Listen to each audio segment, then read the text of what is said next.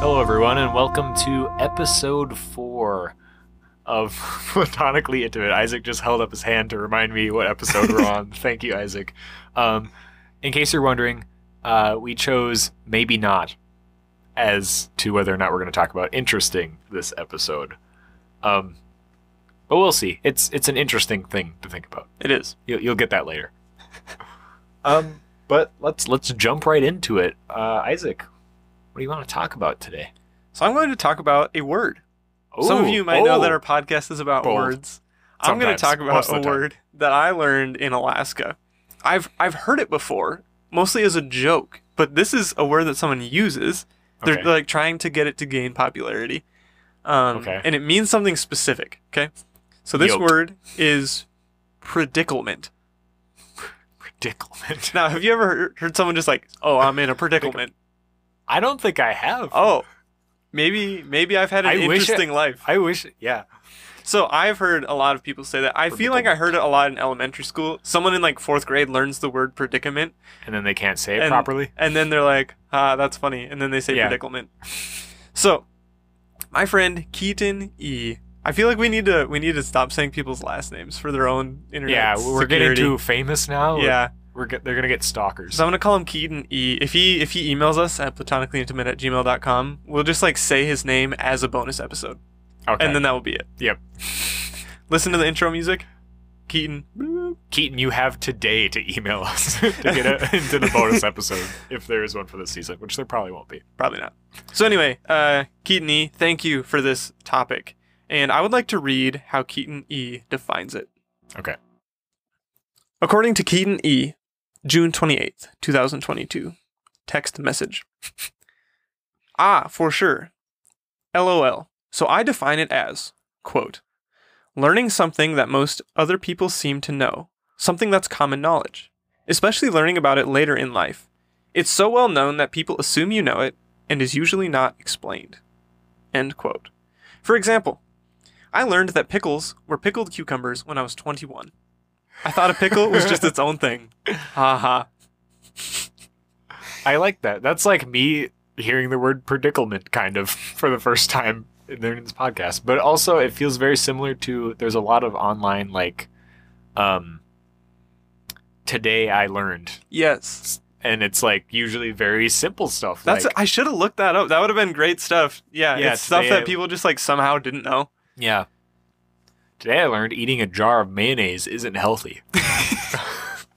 Time to turn my life around. Yeah, most people apparently already knew that. And now that would be a predicament. It would. That is a predicament. That's a funny word that I didn't know had a meaning besides just predicament. Yep. So I found myself in a predicament this year. Oh boy. I recently learned at age 23 that caramel was just caramelized sugar. I had heard of like caramelizing onions and I was like, why do they call it that? I had no idea. Because if you caramelize sugar, you get caramel. So, in the same way that a pickle is a pickled cucumber, caramel is carameled sugar. I had no idea. I hope there's someone out there that's in a double predicament right now. I hope so too. Please write us, actually. We will, once again, we'll promise another bonus episode. We'll just give you a shout out if you didn't know either of those things until right now. Yeah. Also, I have to believe you. If I like personally know you, it's probably not gonna happen. But anyway. True. Anyway. So yeah, I just wanted to ask you, do you know of any other predicaments that you have found yourself in? Oh boy. There definitely have been. Most of the predicaments I have experienced are not ones that I remember and I think are more memorable I think that's a common thing for a lot of predicaments. Most other people notice it before you do, because you just, in the moment, you're like, oh, I learned something new today. But if you say it to someone, like, you're going to be like, I can't believe you didn't know that until you were 20 plus years old. Mm-hmm. I can't think of any off the top of my head. Okay. Which is unfortunate. It is, but I've definitely been in many. Yep. I'm going to give a predicament for my fun fact. Okay. So look forward to that in about 10 minutes. I hope you guys are excited. I am excited. So our main topic for today is not interesting.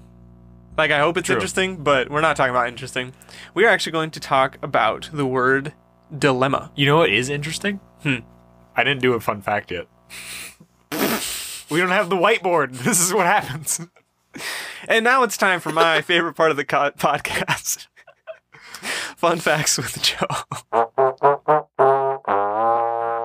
Fun fact. I meant to do this fun fact last episode. Bonus fun fact. The smallest country in the world is Vatican City at just over 109 acres, or roughly 1/5 of a square mile. I knew that it was small. I didn't realize it was that small. Yeah, just 100 acres. We live in some farming country, so True. we're familiar with the term acres. If you're not, That's unfortunate. well, he already converted it for you, so Yeah. you're fine. We also live somewhere where we're like on a grid Yeah. of miles, so how Also much a true. square mile is also relatively easy for us to visualize. Mm-hmm. If you're in metric, go you. Good for you, and I mean that. I'm not being me too, sarcastic. yeah. Anyways. Back to our regularly scheduled program. So, as you already know, we are not having an interesting main topic today, but our topic is the word dilemma.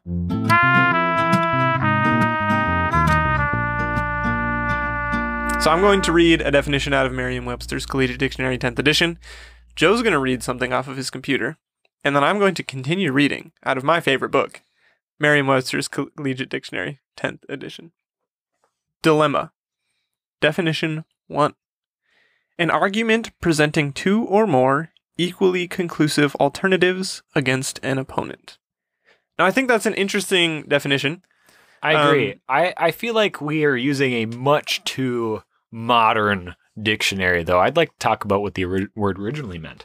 The etymology for dilemma reveals that the meaning of the word was very specific to two premises, or dilemmas. Specifically, two. Not more than two, just two. Mm-hmm. So my definition, it opened up the door for more. Yes. And so this word has lost a little bit of its specificity. If you have three difficult options, I would suggest using the word trilemma.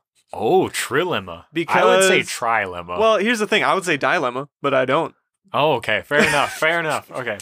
So I think we've also, one thing about language, one of my friends, Keaton I, different from Keaton E. Okay. He is very into languages, and he also just thinks about and learns about them a lot. Yep. One thing that he says is that language is lazy, and over time it just shifts. The hard consonants become softer. Words that are hard to pronounce just kind of go away, you know? Yep. So Trilemma. it probably was pronounced dilemma, Dilemma. but And we then just it was call it dilemma. dilemma. Mm-hmm. So it would be a trilemma and a Quadlemma. qualemma. Because that's got to be soft. Yep. Anyway, so yeah, it has lost a little bit of its meaning. And I would actually like to read another paragraph out of Merriam-Webster's Collegiate Dictionary 10th edition, because it has further lost some of its meaning. The paragraph reads, "The use of such adjectives as terrible, painful, and irreconcilable suggests that dilemma is losing some of its unpleasant force." Remember, dilemma is two options that are neither good. If you have to choose between two things, that you might use the phrase "a lesser of two evils" type of choice. Yep. But people are starting to add additional negative adjectives to remind people of the negative connotation of this word. Oh, okay. And so this is a word yeah. that actually started with a connotation and has lost it. Normally we talk about things that started like very broad, Yep. like, what did we just talk about? Inappropriate. Inappropriate. Yeah, it doesn't mean negative, but people Yeah. have added a negative People add connotation. connotation a lot to words, and that's honestly one of the things we talk about the most on this show. Mm-hmm. And this is a word going the other way. It used to have a connotation, but it started to go away. Yep. So it's very interesting. And now people are like kind of trying to bring it back. Like, remember, dilemma is, I believe, one of the definitions in that book where it has to be a choice towards an opponent. Yes. Right. That is an interesting. I guess it's an ultimatum. In an ultimatum a dilemma? An ultimatum. Ultimatum is Kind like of. you have to do this thing or else. Or else. Yeah, The or else kind Yes. of makes it a dilemma. it does. Whoa. Because they are forcing you to do something that you haven't done, likely Yeah. because you don't want to. Yeah. So they say if you don't do it, this will happen. Kind of like, okay, think about this. If you commit a heinous crime, Okay. but you had some conspirators, Okay. they might say, you're going to jail for the rest of your life. Or you can rat out your conspirators and we'll give you a lighter sentence. Right. It's not good. No. I mean, Neither one is good. yeah, it's not something you want to do. You don't want Right. to send your friends to jail. Yeah, because then when they get out, they're gonna be like, "We remember." But or even while also, they're still in. yeah, you don't want to go to jail for the rest of your life. Yeah. A dilemma. I know someone who gave an ultimatum. They had been in a romantic relationship for a while. Mhm. And they were like, all right, we're about to finish college. And we've been together for a few years. If you don't propose to me by the end of the semester, I'm breaking up with you. Now this was like in January. Okay. They were gonna graduate in May. She Okay. wasn't Whoa, okay. giving him like A couple like a weeks. 1 week thing. Yeah. It was like you have 5 months to Yeah. figure this out. But she's like, you need to decide if we're gonna be together or not. And Right. he did end up proposing. They've been married for a couple of years now, but it all worked out. So Cool. That's a case where the dilemma wasn't necessarily two bad things. no, So that is a case So where it lost I- its connotation a little bit. I think it was more of an ultimatum yes. than a dilemma. Yeah. Ooh. So are all dilemmas ultimatums, but not all ultimatums are dilemmas? I would say no. I would say they're a Okay. Venn diagram, Okay. but fair not enough. like a Lesotho inside of South Africa diagram. Right. That would be an enclave. Your classic Venn diagram, Right. Just a little overlap because there are some dilemmas that would be an ultimatum, like confess now for your lighter sentence, Yep. or go to jail Are forever. there any dilemmas that wouldn't be ultimatums though? I think so. If Okay. you, Because ultimatums also usually like a statement. yes, an ultimatum is like someone else is enforcing it upon Yeah. you, whereas a dilemma is Can like happen for many. think about this. You are going on a 12-hour road trip. Okay. Okay. And you are going to go backpacking. You're going to go backpacking for like a 3-day weekend. Okay. Okay. You're going to be spending a couple nights out in the wilderness. And it's not going to be like cold, but it's going to get down to like 50 degrees. Okay. And because you're going to be out in the daytime, you don't have a lot of like warm gear. Yep. And you are 3 hours down the road. And you realize you forgot your sleeping bag. Oh. You have a dilemma. You can turn You back, do. waste 6 hours of driving to catch up, just to have a sleeping bag. Or you can go through 2 nights of sleeping in decently cold weather without your sleeping bag. I would say that's a non-ultimatum dilemma. That that makes sense. And then if there's other people in the car and you have to make a decision, it could turn into a paradox. Yeah, the Aveline paradox. Yeah. Yeah, I don't mind if you go grab it. I mean, yeah. And then you're gonna be cold. we all go do it, and then everyone's like, "Man, that was terrible." And then you get there and you find out that it only gets down to 70 every night. Yep, And you don't even use the sleeping bag. classic. All right, with that, unless you have any closing statements or arguments about dilemmas, I don't think so. with that, I would like to get to fun facts with Isaac.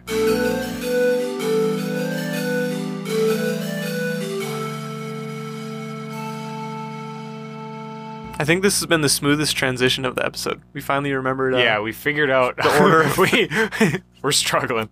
We're only like 4 episodes in, and we're already losing it. We're going insane. Okay, so fun fact of the day. Knowledge is power. France is bacon. I'm confused.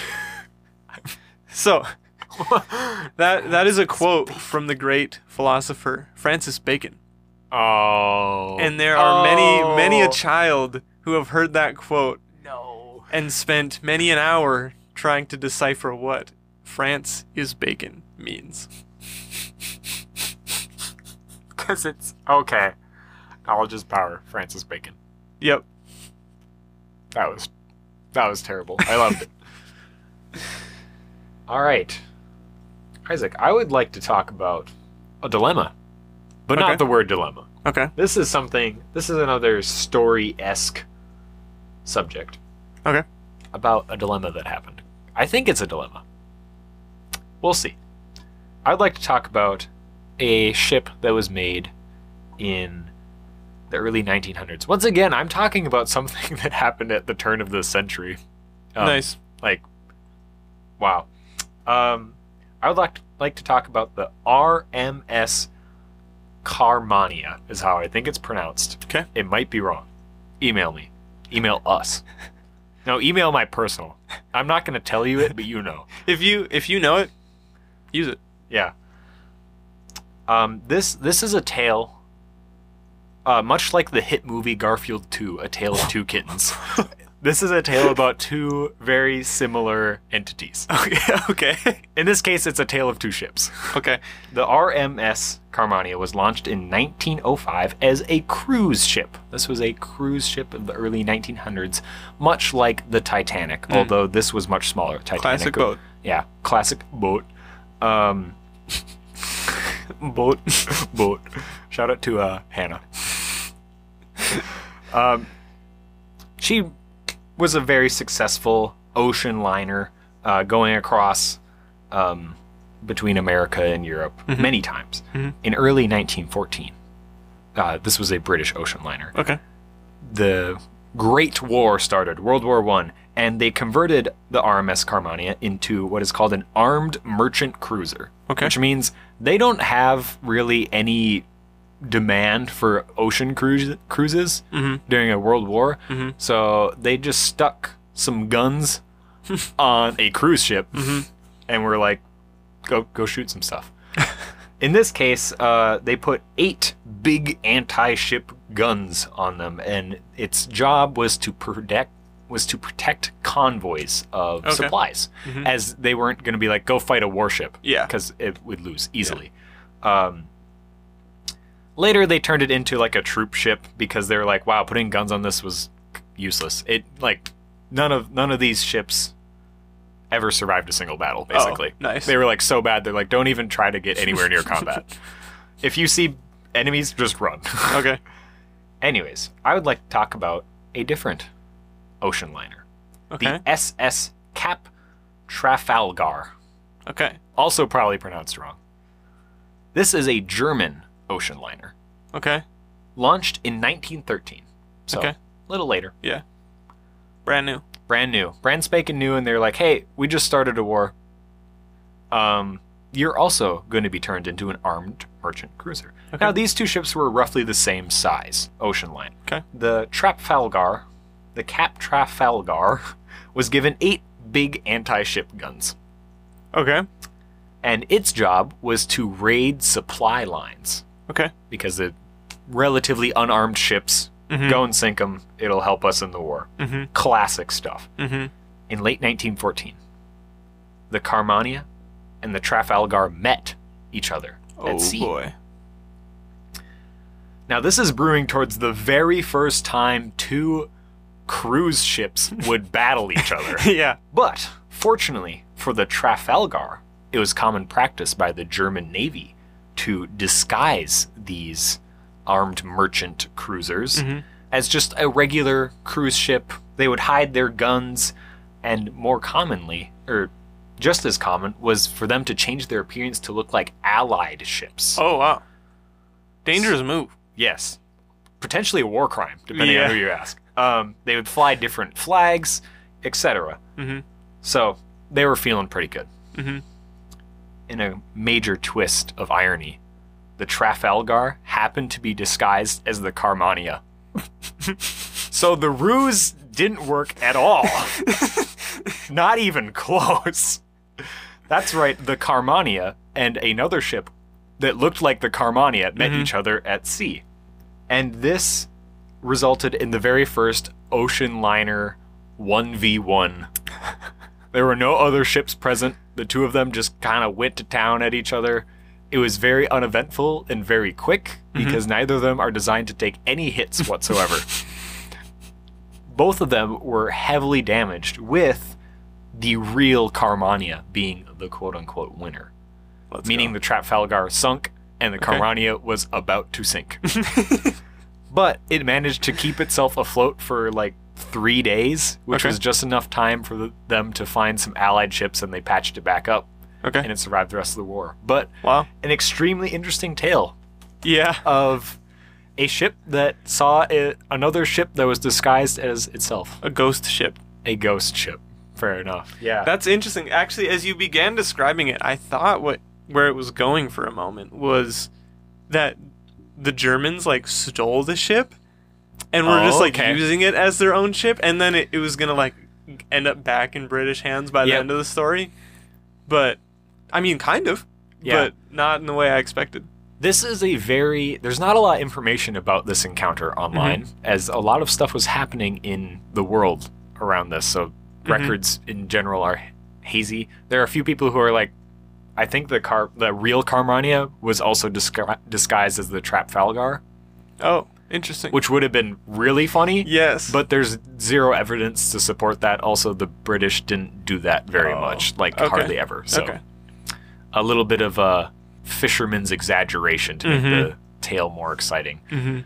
So, I mean, also in the story, the Carmania was already suspicious of this ship that they met. They weren't like, oh, this is clearly a British ship, an allied ship. They were like, this is another ship like us. It's probably an enemy one. And then they got closer and they're like, the Carmania?